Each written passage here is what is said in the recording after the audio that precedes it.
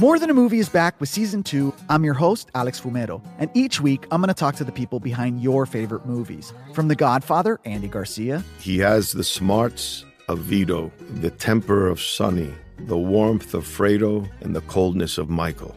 To the legend behind La Bamba, Lou Diamond Phillips. When I walked in, I didn't think I had a shot at Richie because John Stamos' picture was already up on the wall. Listen to More Than a Movie on the iHeartRadio app, Apple Podcasts, or wherever you get your podcasts. Hello, acclaimed comics writer and notorious Scott Summers hater, Rosie Knight. Well, hello, Emmy-winning podcaster and totally unbiased Targaryen royal supporter, Jason Concepcion. Somehow the X-Ray Vision podcast has returned. And like always, we'll be here every week. You'll hear from TV writers, actors, comics creators, pop culture critics. Nothing is off the table. Listen to X-Ray Vision on the iHeartRadio app, Apple Podcasts, or wherever you get your podcasts. Hey, I'm Jay Shetty, and I'm the host of the On Purpose podcast. This week, I talked to Orlando Bloom in a rare interview where we went deep into how to get comfortable with fear and how to change the guilt and shame thought pattern. People say, what are you afraid of, right? I'm afraid of fear because it's like I want to confront anything in my life that feels challenging on those levels. Listen to On Purpose with Jay Shetty on the iHeartRadio app, Apple Podcast, or wherever you get your podcasts. Welcome to today's edition of the Clay Travis and Buck Sexton Show podcast. Welcome back in, Clay Travis, Buck Sexton Show. This debt ceiling battle is going to count for months, I would say, of news media stories before ultimately it gets resolved, spoiler alert, without the United States defaulting and collapsing as a business. Just going to let you know, there is going to be a resolution at some point. Now, what's become increasingly clear is there are actually lots of Democrats, particularly in the Senate, that seem willing to negotiate on this debt ceiling related issue. And if that is true, then there is a pretty good amount of leverage that Republicans have here if Republicans remain steadfast. But, Buck, the story here on the debt ceiling is, to me, really missing the bigger story, which is, you talked about this yesterday, and I was reading the Wall Street Journal this morning. They have a graphic. I'm going to tweet it out for people to look at. We had a $5 trillion national debt at the beginning of 2000, right? Which means for our nation's entire history, from 1783, when we became an independent country, until 2020, we had built up a $5 trillion national debt. Since 2000, we have taken a $5 trillion national debt, and it is now over $31 trillion. So in the space of 20 years, roughly, we have added over $25 trillion to our national debt.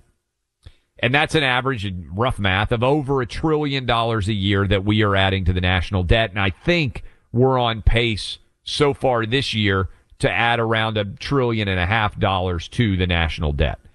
And it got me thinking several things. One, you may know the answer to this. What comes after trillion? You know, we go million, billion, trillion without looking it up. No, I have to look it up. I don't know. No, I'm going to guess. Is it gazillion? Is that a real thing? No, that's a made-up one. It's a quadrillion. So it's trillion is like try, so quadrillion like 4. So you have to look it up. I bet almost no one out there knows because we keep, and the reason why I bring this up is I don't think it's crazy to believe that in the lifetime of many of you out there listening, and maybe in the next generation, when you start to factor in the rate of interest payments and how much that's going to balloon and expand our national debt, we're rapidly advancing towards $100 trillion national debt, Buck. Well, I think it's worth asking, if there's no downside to the debt, why care at all? Right? Because what's interesting is when you bring this up, people will say, "Oh, Republicans complain about the debt. It's not a big deal." You know, you'll hear this, and whether it's Paul Krugman at the New York Times or any other leftist economists out there who will offer up their credentials as a means of covering up for the very basic and straightforward reality of this is about math, this is about numbers, and it's a really big number that does have implications for everybody and for the economy. The same reason why you can say to people, well, if you don't think that, money printing is bad, why not just give every American, I know they just said that they should give every African American $5 million in reparations, in California. That would be on a smaller scale, but you could give every American just $1 million or $5 million. What's the downside? Well, we know that you would effectively destroy the entire value of the currency itself. Yes. So we know that can happen. And I wonder at what point we're at that stage with the debt where you talk about what could go wrong here. What are the bad things from? I do this with immigration with people, illegal immigration with people all the time. Because they'll say it's not a big deal, or these are, it's a nation of immigrants and we need the dreamers. And I say, okay, is there any downside? Let's talk about the downside first. Is there any downside? And once they admit there's a downside, you say, well, obviously the downside is exacerbated by an increase in the numbers, right? So if you can establish that something bad happens in some level, the more of that you have, the more of the bad side you're going to have. If you can establish with the debt that you're going to have increasing payments on the money you've already paid, and that brings the number up even more. Yes. And that this is going to crowd out private investment, private spending in the economy. This is going to be a burden, a debt burden that future generations are going to have to service for things that they get no benefit from, and the political instability that comes from that. If we can agree on all of those things, 40 trillion, 50 trillion, sounds like a lot of money to me, Clay. Yes. And you mentioned Paul Krugman. I'm glad you did. His New York Times editorial this morning refers to Republicans who are opposed to raising the debt ceiling as economic terrorists. Oh, my God. I didn't even see headline. This. Yes. Literally in the print newspaper headline. I don't know if they've changed it digitally online. I meant to take a picture of it and tweet it out. But yes, my newspaper this morning, I'm sitting there reading, as I do every morning, the New York Times and then the Wall Street Journal, or vice versa, old school, old man print school copy. And I just to know what everybody's saying. And Paul Krugman says that you can't negotiate that these are economic terrorists in the Republican Party who are attempting to question the amount of money that's being spent. And so I think what we're going to get, Buck, I think we are moving towards an era. This is my theory. Clinton and Newt Gingrich hammered out a budget that actually ended. Remember, we had a surplus. Like, we were actually bringing in more money than we were spending, and our national debt actually started to go down. And I think that was like 97, 98, 99. More of my argument, Buck, that the late 90s were the greatest moments in American history. And then in the 2000s, 9/11 happens, budgets get blown up, and since then, we've basically allowed ourselves to believe one crisis after another justifies as much spending as we feel like we want to toss out there, right? And Joe Biden was willing to spend $5 trillion more dollars, even though it took us to double-digit inflation. And so I wonder if there's going to be a sort of acknowledgement of, hey, this is a big issue and we have to resolve it, and the debt ceiling is really just a prelude to a more substantive conversation about a much bigger issue. Interesting in this exchange in the New York Times I'm seeing, they had an opinion section piece where they had, I think it was a podcast, they did a transcript of it, and they make the case that this is from this transcript, for Republicans, the showdown in 2011, they're referring to previous debt ceiling fights, was the signal achievement of the Tea Party, staring down President Barack Obama and forcing the cuts associated with the Budget Control Act. It validated one of the animating forces of the right over the past decade, that the party's failures are a result of weak, feckless leadership, and if they fight, they win. For Democrats, this is this guy Donovan saying this, for Democrats, including Joe Biden, who as vice president had a front row seat to that deal, it was evidence of why you should never negotiate under these circumstances, because it enables and encourages more hostage taking. So, what I think is interesting though about how they frame this is that, Clay, okay, Republicans, the Budget Control Act. For people who actually remember the Budget Control Act, and I'm going to say this is part of why I think the Tea Party started to lose a little bit of steam. The Budget Control Act was a reduction in the amount of increase in federal spending. Yeah. It wasn't actually a net decrease in all federal spending. The Budget Control Act was, we were going to increase it by, whatever it was, a few percentage points, which in the context of a multi-trillion-dollar federal budget is a massive amount of money. We're going to drop that down a little bit. So instead of increasing the budget, 3%, we're going to increase it 2.5% or 2%. I forget what the numbers were.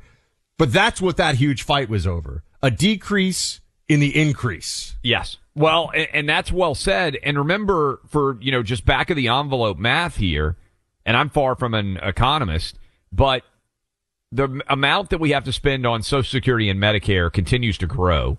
And it's growing now much faster because the cost of living increases have to take into account the massive rate of inflation. So we're getting a big hit there to our budget. Simultaneously, we are hitting monster numbers as it pertains to the 5%, soon to be 5%, I believe, overall interest rate, And Buck, this is one of the things that I think Trump floated that was brilliant, that got almost no attention. Trump said, hey, why wouldn't we go ahead and refi and again, I don't know all of the economic, involvement here, but he said, why wouldn't we lock in the rate of our national debt, the money that we have borrowed, at like 0 or 1% interest when that was the rate, instead of allowing it to float, almost like, if you're if you're taking out a mortgage and you got a 3% mortgage, one reason the housing market has frozen is a lot of people have a 3% mortgage and they're like, why in the world would I move and take a 7% mortgage? It's going to cost me way more money, even if I like a new house better. Why wouldn't we have locked in, if it's possible? And Trump floated the idea, and I thought it was brilliant, our national interest rate like you would lock in a mortgage when the rates were really low. I know this will sound sweeping because it is. And it's not true in all cases, but I think it is fair to say that our political leadership class, whether it's in the White House or in Congress, is generally mathematically and financially illiterate. Well, yes. There's that too. Not all of them, obviously, but a lot of them. And actually, one of the things that Trump brought to the table was an understanding of certainly business on the financial side of things. And this is why, to this day, I sit around and I go, no one ever gives Trump credit for the fact that the Biden trade policy vis-a-vis China is the Trump trade policy. Yes. Remember, they were saying he's going to start a trade war. He's going to destroy the economy. People like Krugman, by the way, saying that. Trump was 100% right on that stuff. Yeah, and it is funny. You're right. Biden hasn't even touched it. And You know what? The reality is, if Biden had come in and just continued to run all Trump policies in every facet, the country would be infinitely better off in every single arena. Really, think about it. In the meantime, I got to tell you, MyPillow, they will hook you up. They got pillows, mattress covers, sheets. They can help with everything. They've got the Giza Dream Sheets, though, which are absolutely phenomenal. They may be the secret gem in all of this. They arrive soft, only get softer over time while still maintaining their great look and structure. I slept on them last night. I sleep on them every night. So do my boys. You'll love them. It's Giza Cotton. It is phenomenal. And remember, MyPillow products come with a 10-year warranty and a 60-day money-back guarantee. It's all this Giza Dream Sheets. Less than $30 a set. 2 full months to determine if these aren't the most comfortable sheets you can sleep on. You can go to MyPillow.com, click on the radio listener specials to check out this flash sale on the Giza Dream Sheets. Use our names as the promo code Clay and Buck. You can also call 800-792-3269. That's MyPillow.com, 800-792-3269. Get to know the guys outside the issues. Sunday Hang with Clay and Buck, a new podcast. Find it on the iHeart app or wherever you get your podcast. Hello, acclaimed comics writer and notorious Scott Summers hater, Rosie Knight. Well, hello, Emmy-winning podcaster and totally unbiased Targaryen royal supporter, Jason Concepcion. Rosie, somehow the X-Ray Vision podcast has returned. It feels so good.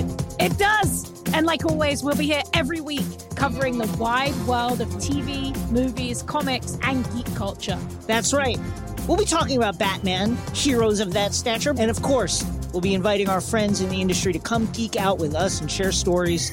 We'll hear from TV writers, from actors, comics creators, pop culture critics, and more. Nothing is off the table because geek culture is pop culture, and we can't wait to share our love of it all with you every single week. Listen to X-Ray Vision on the iHeartRadio app, Apple Podcasts, or wherever you get your podcasts. I'm Jack Armstrong. He's Joe Getty. We're the Armstrong and Getty Show. We cover the stories the mainstream media ignores. The stories that are important to your life and important to the world. The election, of course. The many trials of Donald Trump. Couple of wars. Gender-bending madness. Why are kids looking at so much social media? And we bring you the stories the mainstream media is on, but we do it without the left-wing media spin. Listen to Armstrong and Getty on demand on America's #1 podcast network, iHeart. Open your free iHeart app and search The Armstrong and Getty Show to start listening. More Than a Movie is back with season 2 of the award-winning film podcast, and this time with a lot more movies. I'm your host, Alex Fumero, and each week I'm going to talk to the people behind some of my favorite movies. From The Godfather, Andy Garcia. He has the smarts of Vito, the temper of Sonny, the warmth of Fredo, and the coldness of Michael. To the OG Spy Kid, Alexa Penavega. You had Carla Gugino, who's the coolest mom ever. You had Antonio, who's handsome, amazing, charismatic. And then Carmen and Junie. I felt like a lot of other kids felt like this could be me.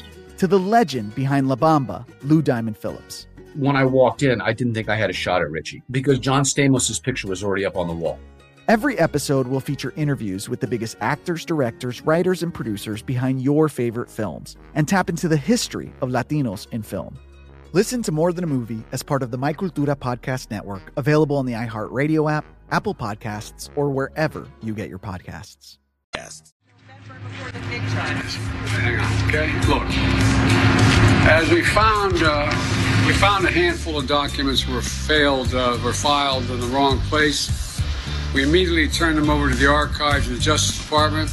We're fully cooperating, looking forward to getting this resolved quickly. I think you're going to find there's nothing there. I have no regrets. I'm following what the lawyers have told me they want me to do. It's exactly what we're doing. There's no there. There's no there, except the documents were there, and there, and there. Classified documents that Joe Biden left in various places. I do think it's hard for us not to take a moment here to remember that it was just a few months ago that we were told, in August of last year, that what Donald Trump had done, keeping documents that he says he declassified when he was president, which he has the full authority as president to do, in a locked storage area of Mar-a-Lago that apparently included something written on a napkin. I don't know. I don't buy that the nuclear codes were written on a napkin. I'm just going to say it. I don't think that our most sensitive assets were all written on the back of a cocktail napkin. I'm going to go out on a limb, but they made a huge deal of it. They have a special counsel, a component of a special counsel investigation over this issue. And now Joe Biden's trying to tell everybody it's no big deal. Now, my contention with all of this is I still think, and this is subject to change, events can overtake analysis on this. I still believe that Joe Biden is going to run. I still believe that Joe Biden is going to be able to get past this classified document story. I don't think this is the thing that brings Joe Biden down. That's my belief. I could be wrong, but I believe that they're going to run this special counsel investigation, and the system knows what to do here, just like the system at some level with Hillary did what it had to do to protect her when she was running. But then there's this other stuff that keeps percolating, Clay. A little more comes out, a little more comes out. This is from the Daily Mail. It's an exclusive. All in the Family, Joe Biden is named in a 2017 email discussing multi-million-dollar gas deal with China, with a Louisiana lawyer writing to Brother Jim that he arranged a call with the former vice president and his son Hunter to discuss the purchase. Now, I understand that it's easy to get kind of lost into some of these details. We've heard a lot of stuff about the Biden crime family before and what it's up to. But I think we're starting to get closer and closer to it becomes inevitable for people to realize that Joe Biden was not just the name they were selling, that Joe Biden was himself part of the access peddling scheme, knew about it, lied about knowing about it. And this is corrupt. I mean, at a minimum, there should be a political price that you would think has to be paid as a result of this. I think Joe Biden thought his political career was over. That's the sort of linchpin of why all of this would have occurred with Hunter, and decided, I've had my tenure in the United States government. Now it's time to make money. And I think he flipped aggressively to let's make money and have some legacy for the Biden family to show for the 40 plus years that we spent in office. And I don't think he ever contemplated that he was going to be running for president necessarily. I just don't think he thought there was a lane for him to be elected president in 2017 and 2018 when all of these activities and actions were ongoing. And Buck, I'll just point out, there are the photos and videos of Hunter Biden driving Joe Biden's Corvette, the Corvette that we know, because Joe Biden said it himself, was in the garage alongside of the classified documents that were in his home. That should be out there. Remember, you mentioned this a little bit ago. After the Mar-a-Lago raid, I think we talked about this. We said, oh, you know what, they're going to argue that these are incredibly dangerous documents. They came out and said, nuclear codes, like all this. What were the documents that everybody had access to in Joe Biden's garage? And how many other places were these documents stored? And why would he have them? Right? My argument here has been somebody knew that Biden had something he wasn't supposed to have. And that's why they had $1,000 an hour attorneys going through these documents. Because remember, Buck, the first argument they put out was, well, we just discovered these in the process of closing down that office at the Penn Biden Center in Washington, D.C. But then the details didn't really make sense. How did you discover them? Well, a lawyer found an envelope, and then he opened that envelope, and he pulled the papers out, and he saw that they had classified markings on them. Why did you have a lawyer who was making $1,000 an hour going through your documents? Moving's not fun. Moving with movers who cost $1,000 an hour individually, that would really be not fun. That's a really, I got news for you. Crappy move. I got news for you. Again, I'm an expert in making scrambled eggs and moving apartments. These are things I've done far too many times. The 20% suggested tip in cash at the end of the move is not really suggested. Like all of a sudden, your prized vase is going to have a crack in it. You got to pay the guys. Look, I will say, one of the jobs that I believe, I'm amazed at how hard people work is movers. Moving is one of those jobs where I'm just like, so I'm happy to pay their, but I just think it's funny because it's always in cash and it's 20%. It's at the end. Yeah. They've earned every penny, but there's no like, yeah, I think we're going to do like a 10%. No. It's 20%. So that hasn't been explained. You have $1,000 attorney who is opening envelopes and finding classified documents. So what's he looking for? What do these documents consist of? And how many people had access to them? Those are really pretty integral questions. There's stonewalling that the White House is engaging in, and I think unfortunately they're going to be able to, as they always are, get away with it to a large extent. I don't think we should overpromise what's likely to come out of all this, because the media apparatus is still, for now, they're still behind Biden. I think there's been a little bit of a jump, a little too soon on our side to, this is an internal coup to push Biden out. I know that was a first impulse a lot of people had. I don't think this is that. I think this is Joe Biden. Now, and by the way, I've changed my thinking on this the more I've gone through it. So I don't pretend that this is an obvious answer or that I'm definitely right. But I just think Joe Biden is a buffoon. Yes. And now they're trying to play. I think this is cleanup on aisle Biden. And it's just not an easy thing to clean up because of the Mar-a-Lago doc, imbroglio specifically. And so they're trying to figure this out. Now, could this have the effect down the line of helping to pressure Biden to not run again? Yeah, sure, maybe. But I don't think, especially when people said, maybe they put the documents there. No, I think they have all the leverage they need with Hunter. And that's a much more clear path to the apparatus pushing Joe aside. This document thing, He's going to be able to ride this one out, just like Hillary. Look, just like Trump. I mean, there's a controversy over the documents. You can say Trump's not in the wrong or only a little bit in the wrong, but there were classified documents there that they had to turn over. So I just don't think this is the end. That's my sense. I agree with you, and I particularly think that, Buck, because the person who they would have in the wings waiting to take over is worse than Joe Biden. So I think Democrats are trying to forestall the battle that eventually they're going to have to keep Kamala from being the nominee because she's such a disastrous candidate. In fact, when we come back in the next segment, I have a theory that Kamala Harris's speechwriters all hate her and regularly put things in the speech for her to read that they know is going to look and sound awful. And if the vice president for Joe Biden, like let's presume Barack Obama was Joe Biden's vice president right now, I think 100% there would be a mechanism underway to try to knock Biden out so Joe Biden didn't run and Barack Obama could run. If there was an extremely able vice president, I would buy into that argument. The problem is, if you knock Biden out, the later that it takes to knock Biden out, Buck, the more guaranteed it is that it's Kamala who would basically just take the baton, right? Because if Biden suddenly came out in July or August and said, hey guys, I'm not running for re-election next year, it would be such a rapid turnaround. Nobody would have the infrastructure or the campaigns up to be able to run, so Kamala would get that baton. If there were somebody really capable behind him, I might buy into that. I don't here. But this Kamala talking about electricity, I think everybody's going to love it. Something else going on today in D.C. I wanted to tell you all about. Many of you already know.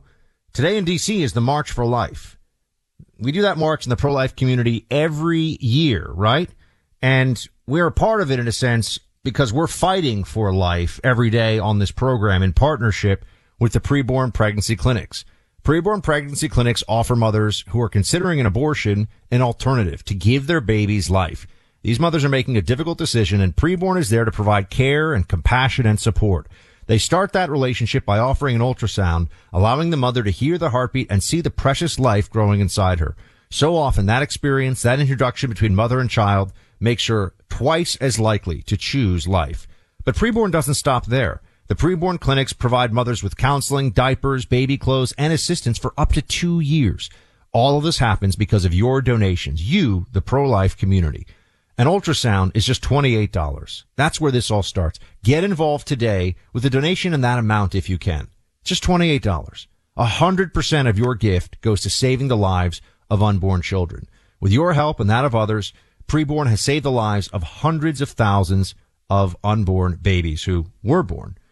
Use your phone, dial pound 250 and say the keyword baby. Again, from your phone, dial pound 250, say the word baby or donate at preborn.com/buck. That's preborn.com/BUCK. All gifts are tax deductible and put to valuable use. Sponsored by Preborn. The voices of sanity in an insane world. Second hour of Clay and Buck gets going right now, everybody. And we had started off today talking about how they're telling us they couldn't find the leaker of the Dobbs decision from the Supreme Court. Big implications from that. We all recall a crazy person showed up outside of Kavanaugh's house saying he wanted to assassinate a Supreme Court justice. There was pressure brought to bear because of this leak, and there were risks and there were dangers out there as a result. No leaker found. What happened here? Do we trust that they turned over every stone? Shannon Bream is with us. She is Fox News' chief Supreme Court legal analyst. Shannon, great to have you on. It is my pleasure, Buck. How are you? I'm good. It's been a while since we talked to you. We always are very happy when you get a moment to join us here, Shannon. I just wanted really we can get into some of the details and some of what you think the implications of this will be down the line. But first, what was your 30,000-foot view when the announcement came out? No, nothing. They didn't find out who did this. Yeah, and they say that they'll keep following leads and looking at things that they have, but it sounded to me like they got nothing because the wording of the statement from the court said, after everything we've done, forensic, IT audits, cell phones, text, sworn affidavits, interviews, we could not find anyone by a preponderance of the evidence, which that's such a low standard. It's basically that something is more. Thanks for coming on. First of all, I'm going to give you some props. This is a big deal. You are killing it on Fox News Sunday as the host. If people haven't checked it out, they should. Thank you. And you are going to be doing your show from the end zone of the Super Bowl. Now, I know your husband. He's fantastic. Is that maybe the thing he's most impressed that you have ever pulled off in your career, to get to do a show from the Super Bowl end zone on the Sunday of Super Bowl Sunday? Probably so, although he's much less impressed with my football skills. He actually bought me a Nerf football and is making me throw it because there's talk that I may have to do some of these NFL drills or something while we're there. Yeah, you don't want to pull a Fauci on the baseball toss, Shannon. You got to get the arm loose and get a little bit of practice out there. I've not mastered the spiral, that's for sure. So Buck and I were talking, so congratulations on all that. Buck and I were talking in the first hour, and he was reading through, and I'm sure you did as well. Even if they had found the person, the criminal behavior is a bit of a stretch in terms of what they could be charged with. Do you think there might be any motivation in the wake of this leak to potentially have a statute drafted that would make it criminal to engage in behavior like this as a further sign, not just to break the Supreme Court mores and traditions, but also in the similar way that if you worked at the CIA or the FBI and you were caught leaking internally, that might make it clear that it's a criminal offense? Does that make sense? Yeah, I totally get it. And that's a great question, because there are laws out there that have to do with handling classified information. A Supreme Court document, a draft of an opinion is not considered classified. There are codes, ethics codes, those kinds of things, but not necessarily a criminal penalty for disclosing something that's secret information at the Supreme Court. That's another reason that people have questions. Listen, the Chief Justice kept it in-house. They wanted the marshal inside the Supreme Court to handle this. But there's also this question of, okay, if you brought in the FBI or DOJ, which I can understand the reasons the SCOTUS may not want to do that, but then if somebody lies to a federal agent or investigator, that's a whole different issue versus, listen, you can still get in trouble for signing a sworn statement, which they say everybody they interviewed did, and they all did that under penalty of perjury and denied that they leaked the document. But, you know, when you bring in a federal agent, I think that turns up the temperature, and for whatever reason, the chief said, we're not going to do that. So, Shannon, it sounds like they could have gone a little more all out here than they did at a minimum, right? I mean, whether they were even willing to chase it in every way they could with what they deployed here, they decided not to go with the full heat that they could. Well, what's tricky is you have classes of clerks. As you guys know, they serve a year there, and they generally cycle in and out in July. So anybody who left in July of 2022 was no longer under the reach of this investigation because it was being done internally of Supreme Court employees. And once they were gone, who knows if it involved a clerk or not, but if it did, you've now lost the ability to pursue that any further. So that may be a gaping hole for a lot of people that you would think, okay, they're a logical place to look. They potentially have different motivations. They may be completely in the clear, but once they left in July, this internal investigation had no way to reach them. Shannon, I'm curious how you would assess this. Buck and I were also talking about, hey, if you're a journalist and a draft opinion gets dropped into your lap, one of the first things I would think is, okay, am I getting set up? Because there are lots of different opinions that could or could not be valid. It's also possible, you well know, every major law firm in the country could have somebody draft one, right? I mean, it's not an exact science of what these things will look like. So if I'm Politico, it's not only that I've got the draft, it's that whoever is giving me the draft has to be so supremely reliable that I'm willing to go out there on a limb, because you're probably not going to get any confirmation, right? Like, it's not like you can call them up and be like, hey, Supreme Court, we got this draft opinion. The Supreme Court's not going to say, yeah, it's accurate or inaccurate. Doesn't that lead you to believe that whatever route by which this opinion got to them, Politico felt like, okay, this is a slam dunk. This is 100% real. Yeah, and it makes it feel like it lends credence to the theory that it was an inside job. Also because the report we got from the Supreme Court yesterday said, we went through all of our IT, we used all the forensics we've had, and we found it's highly unlikely that someone breached our system from outside or that this was a hack, which is essentially them saying, too, again, it sounds like it's an inside job. And you're right. If I'm a reporter and somebody brings it to me, your every alarm and bell and whistle is going to go off in your head unless you are convinced that person had direct access to it. And we know from this report there were 82 different people who did. Yeah, you don't want to get Dan Rather National Guard documented on this one. So. Well, yeah, no, you don't. right? Yeah, big you do deal. not, and I like the way you describe that as if it's its own like dictionary entry. I think it kind of is at this point, right? You got Dan Rather. You ran with the fake docs, and now you got to pay the price. Shannon, in terms of the long term, we're speaking to Shannon Bream, Fox News' chief Supreme Court analyst. Shannon, the court going forward, do you think that were we all just kind of aware that it was very politicized before this, and so this doesn't do much? Or do you think this has really shifted and shaped perception about a willingness to use the court and really abuse the court as a weapon of politics? Yeah, and listen, the court, it goes through waves of people who don't like it, whether your party appointees are sort of in the majority or they're in the minority. People, will have all kinds of very distinct criticisms of the court. Right now, Democrats don't like it. They are in the minority when it comes to their party's nominees. And so they talk constantly about packing the court, about doing things to the court so that it won't be political, whereas you have members of the court, including Justice Stephen Breyer, who was on the left of the court, say, when you start to do stuff like that, it does politicize the court, and it does make the court look political.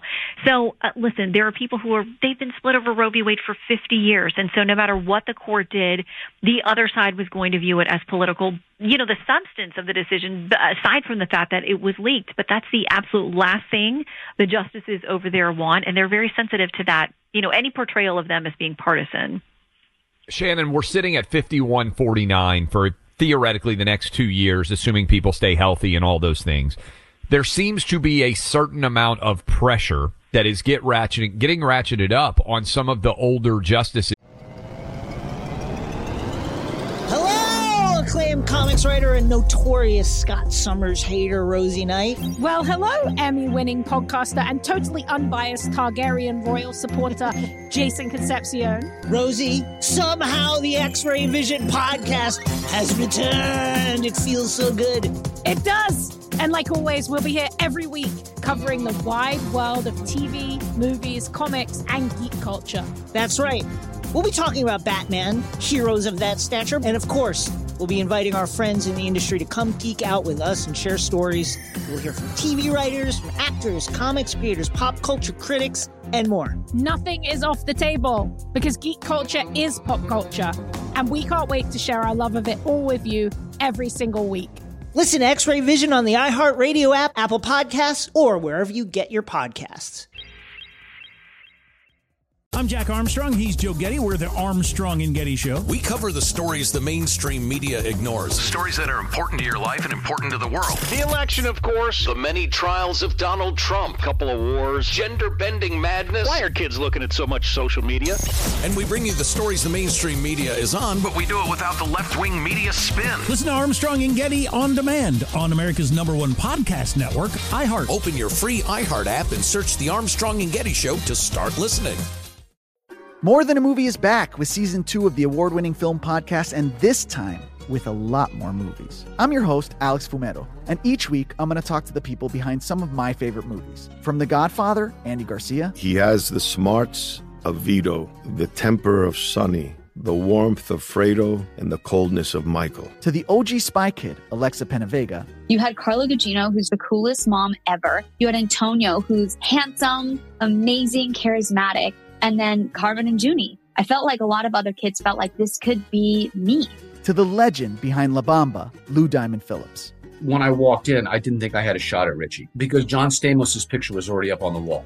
Every episode will feature interviews with the biggest actors, directors, writers, and producers behind your favorite films and tap into the history of Latinos in film. Listen to More Than a Movie as part of the My Cultura podcast network, available on the iHeartRadio app, Apple Podcasts, or wherever you get your podcasts. Is on the left wing, even though they aren't particularly that old, with the idea being you look at that map, 2024 Senate majority seems like it's really going to be in peril. Maybe the Democrats dodged one here. Do you get the sense that Joe Biden might have the chance to appoint another justice, or do you think everybody's basically going to stay locked in even though it may be a while until we have a Democrat Senate and a Democrat president both in office. Yeah, I think all the appointees, all the current justices on the court have very much invested in staying put as long as they possibly can for various reasons that make sense based on, the party that put them there. The justices on the left side, they're relatively young in terms of Supreme Court justices. So absent something that forced them to step down, I don't see them going anywhere. You remember the enormous pressure that was on Justice Ginsburg to step down before, President Trump's election. She was into her 80s and saying, get lost. I'm not going anywhere. So, there's always speculation, too, about the Republican appointees. They are, by and large, older than the other side of the bench, but they're going to do everything they can to hang on through the next presidential election, no doubt. Shannon Bream, everybody. Shannon, appreciate you joining us, and you should check out Shannon's show and look for her on Fox News. Shannon, thanks so much. Have a great weekend. Rising inflation, a volatile stock market wreaking havoc on retirement accounts. Until economic uncertainty turns around, the Phoenix Capital Group suggests you diversify your investments. They're introducing investors to high-value oil and gas right here in the U.S., oil and gas investments, with a current yield ranging from 8% to 11% APY paid monthly. These are corporate bond offerings, and they're open to all investors with that annual interest paid monthly. The Phoenix Capital Group offers live webinars to learn about Phoenix's business structure, ways they offer security for the offerings, risks, and their financials. They host live Q&As where they'll answer all of your questions. Sign up at investingwithphx.com or call 323-PHOENIX. Investment in bonds has a certain risk. Before making investment decisions, you should carefully consider and review all risks involved. Sign up today at investingwithphx.com. Again, that website is investingwithphx.com. Or if you want to call them on the phone, the number is 323-PHOENIX. That's 323-PHOENIX. Clay Travis and Buck Sexton, voices of sanity in an insane world. Welcome in, Clay Travis, Buck Sexton Show. Appreciate all of you hanging out with us. 14 hours up, 14 hours down. This is the 15th hour as we roll into the weekend. Encourage all of you to go subscribe. Clay Travis, Buck Sexton Show podcast. Lots of unique and special offerings coming your way in 2023 that will be podcast exclusives. Buck's doing interviews. I'm doing interviews. We're doing interviews. Lots of stuff that will not be appearing on the radio show. If you like what you're hearing, we will have lots of unique things for you, all for free on the podcast network. So, for example, I did a long form sit down this week with, which just means a long chat covering a whole range of things, with Orrin McIntyre from The Blaze. Really smart guy. If you want a bunch of wonky political science book recommendations, I had to slow him down. He was just rattling them off. He's at The Blaze, where I started my media career, so I'm very fond of the Blaze and very thankful to Glenn Beck always. But also talked to Ann Coulter, which I know for some of you, super exciting conversation you want to hear. Some others of you, I don't know, maybe you want to check it out. Maybe you might disagree with some of what Ms. Coulter puts out there with the Coulter flamethrower, but she doesn't mess around. And also our friend Carolyn Levitt, who ran that valiant campaign in New Hampshire, but she's a up-and-coming, media personality and Gen Z, not even millennial, Gen Z right-winger. And she really tries to sell me on New Hampshire as an amazing state. How much time I've spent? I think I've been to New Hampshire twice. I don't know it. I don't know it well enough to have a real informed opinion is what I would say about it. So she tries to sell me. Have you spent much time up in New Hampshire? Yeah, I'm trying to think. Battles of Lexington and Concord were in New Hampshire, right? I think I'm correct in that. The start of the Revolutionary War. Massachusetts. Oh, man. That's a big whiff by me. In fact, that might be my biggest historical whiff of all time. Because clearly you drive from Boston out there. But the point on this is I haven't spent very much time in the Northeast, I would say the New England states. So I'm trying to think. I've flown into Manchester a few times, but I don't think I've ever really spent any time going around in New Hampshire. Now I've been to Maine, I've been to Massachusetts, but not a lot of time in the New England states. And I am just in disbelief that I got Lexington and Concord wrong and thought that they were in New Hampshire instead of in Massachusetts. You're a Civil War guy. That's Revolutionary War. I know. Right. I know. That is a whiff.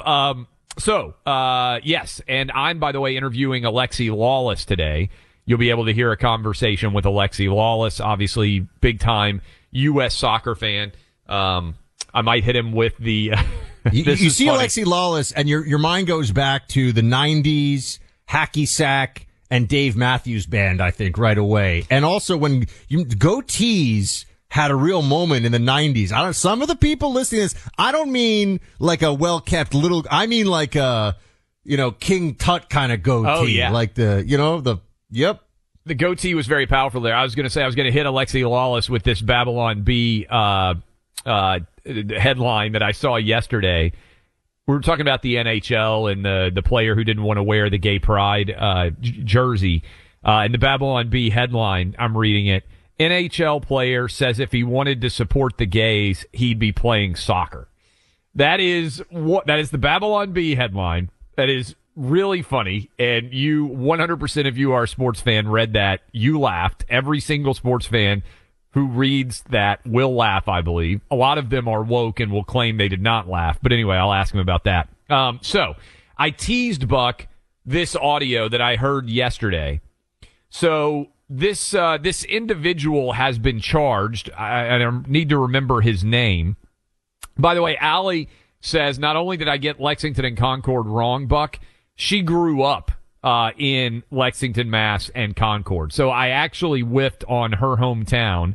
I have toured the Lexington and Concord, by the way. So it was a whiff not only by me historically, but also, of course, Allie actually is from the place that I whiffed on and got in the wrong state. But did we tell everybody that the reason we're talking about this, Alexi Lawless, New Hampshire because of Carolyn Levitt, because the Clay and Buck podcast stream now, even if you listen to our full radio show, there are now additional episodes, sit-downs, talks going into the Clay and Buck feed. So really, even if you're just a radio listener, subscribe. The iHeart app, a really good place to go this weekend. Catch up on some of... There's stuff in there that you will not get on the radio show. Yeah, tons of it. And so I would encourage all of you out there to go subscribe. Make sure you don't miss a moment. So the killing that happened also in Massachusetts, this alleged killing, because we still don't have a body, they have arrested this woman's husband for the charges. And as Anna Walsh, right? Isn't that her name? Yeah, Anna Walsh. What's the husband's name? Do you remember? Something Walsh. I don't remember his first name. Brian Walsh. Brian Walsh. Whenever you're talking about somebody who's accused of a grisly murder, you always want to get the name. Yeah, exactly right. So he has been arrested, accused of murder.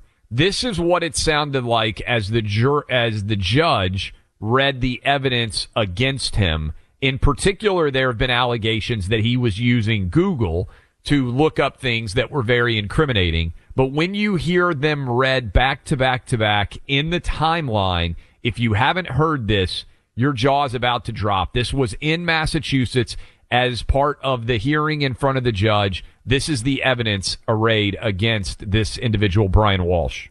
At 4:55 a.m. on January 1st, he searched how long before a body starts to smell. At 4:58 a.m., how to stop a body from decomposing. At 5:47 a.m., 10 ways to dispose of a dead body if you really need to. At 6:25 a.m. on the 1st, how long for someone to be missing to inherit. At 6:34 a.m. on the 1st, can you throw away body parts? At 9:59 a.m., can identification be made on partial remains? At 11:34 a.m., dismemberment and the best ways to dispose of a body. At 11:44, how to clean blood from wooden floor. At 11:56 on the 1st, luminol to detect blood.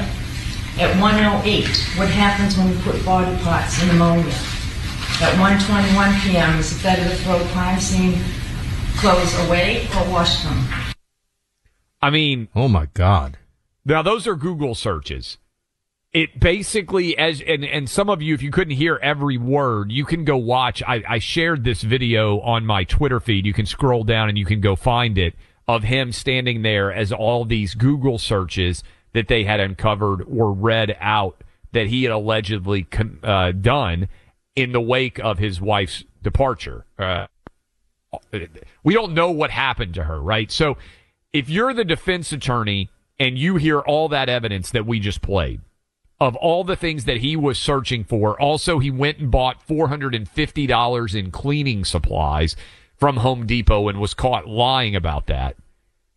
I don't know. This is- The only defense that I can think of, Buck, is that this is like Gone Girl. Did you see the movie Gone Girl? Yeah, but I mean, unless he has, 7 chapters written over the last 6 months. So you're talking about the murder novel defense, Yeah, right? well, no. He could do the murder novel defense. The one that I think the only one that actually applies here is that his wife set him up and that she spoiler alert. If you haven't seen the movie Gone Girl, the idea is the husband killed her and she actually fled and set him up. This guy's going to prison for a very long time, as he well should. That's, obviously these defenses are very highly theoretical and not going to sway a jury, given this is the closest thing I have ever seen in any criminal case. And I think anyone has ever seen in a criminal case to effectively it's almost like a confession by Google search. Yes. That's a good way of Confession putting by it. Google search, meaning you're like, I'm going to do this, and then I'm going to do this, and then I'm going to do this. He goes through these things. There's no way to explain any of that in the real world that doesn't make it seem obvious that this is a guy who was planning the murder of his wife. I mean, the whole thing is, I think they have 3 kids. It's the whole Sounds like thing's he so was trying monstrous. maybe to get life insurance money is maybe Yeah, it was the over- motive if you're wondering what was going on there. But to try to plan, first degree murder through through Google searches, it just shows, I mean, a lot of people just have no understanding of the internet searchability, the fact that everything is effectively logged always and forever. And that these are things, now, in this case, obviously it's good because there's additional evidence here, but even in the, it's good that this guy was so sloppy because I think he's going to end up getting very easily convicted. But even in the case in Idaho, there's somebody who was studying criminology, which was another aspect of this, as we talked about, and studying criminology and didn't really understand cell phone tower geolocation and how all of that works, but also how it would look to law enforcement, how they can piece this together. Things like turning the phone off just during the murder period is itself an indicator that something was going on, right? That doesn't cover you if you never turn your phone off for 6 months previously at that time. So there are some of those things that come together. And Clay, we talked about the, how there are reports. These are not confirmed by law enforcement. There are reports in the media that there was some effort by the alleged quadruple murderer in Moscow, Idaho, to reach out to one of those young women. Just another indicator of,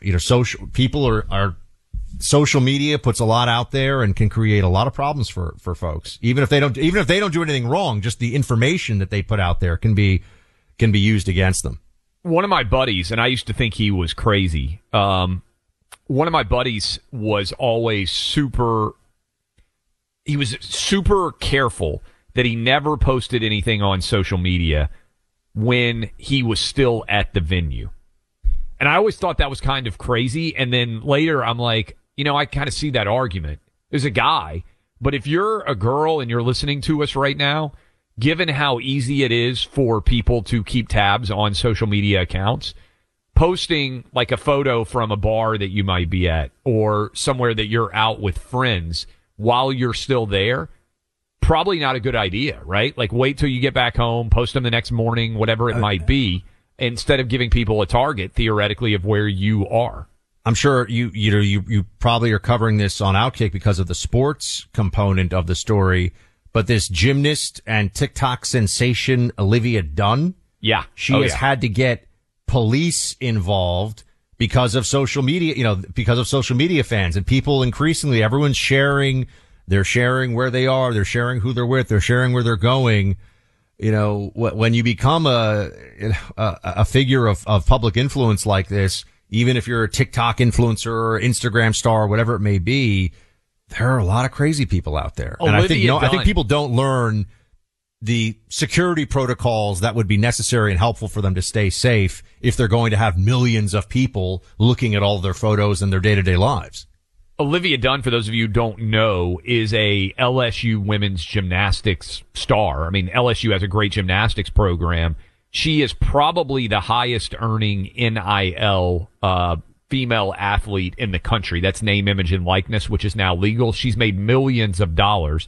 She's good looking, smart, savvy on TikTok and Instagram and all these sites where people in their teens and their 20s would spend a lot of time, but it has brought with it an unbelievable crush of attention. And frankly, I don't think if you were a member of, say, the LSU football team, they're kind of used to the idea. Joe Burrow had a lot of fans, right? And they're, I think, kind of aware of how to handle that. I don't think that they've ever experienced anything like this in gymnastics like they would have in football or men's basketball, where the onrush and the amount of attention from fans would be so overwhelming. But she's a great example sometimes of the pratfalls out there.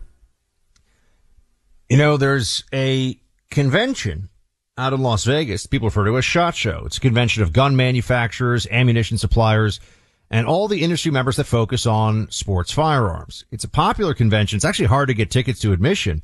One product that really stands out, something called the Mantis X. This is a firearms training system that is a no ammo, all electronic way to improve your shooting accuracy. Simply attaches to your firearm like a weapon light and allows you to train from home, practicing your shot without using ammunition. It's both effective and fun. The Mantis X gives you data-driven, real-time feedback on your technique and guides you through drills and courses. Nearly everyone using Mantis X to train improves their shooting performance within 20 minutes time of using this device. This is a product now also being used by the U.S. military and special forces. It's military-grade technology at an affordable price. The Mantis X is a must-have for every gun owner. It's going to benefit your aim and make your shot so much more accurate. Get yours at MantisX.com. That's MantisX.com. From the front lines of freedom and truth, Clay Travis and Buck Sexton. More Than a Movie is back with Season 2. I'm your host, Alex Fumero. And each week, I'm going to talk to the people behind your favorite movies. From The Godfather, Andy Garcia. He has the smarts of Vito, the temper of Sonny, the warmth of Fredo, and the coldness of Michael. To the legend behind La Bamba, Lou Diamond Phillips. When I walked in, I didn't think I had a shot at Richie because John Stamos' picture was already up on the wall. Listen to More Than a Movie on the iHeartRadio app, Apple Podcasts, or wherever you get your podcasts. Hello, acclaimed comics writer and notorious Scott Summers hater, Rosie Knight. Well, hello, Emmy-winning podcaster and totally unbiased Targaryen royal supporter, Jason Concepcion. Somehow the X-Ray Vision podcast has returned. And like always, we'll be here every week. You'll hear from TV writers, actors, comics creators, pop culture critics. Nothing is off the table. Listen to X-Ray Vision on the iHeartRadio app, Apple Podcasts, or wherever you get your podcasts.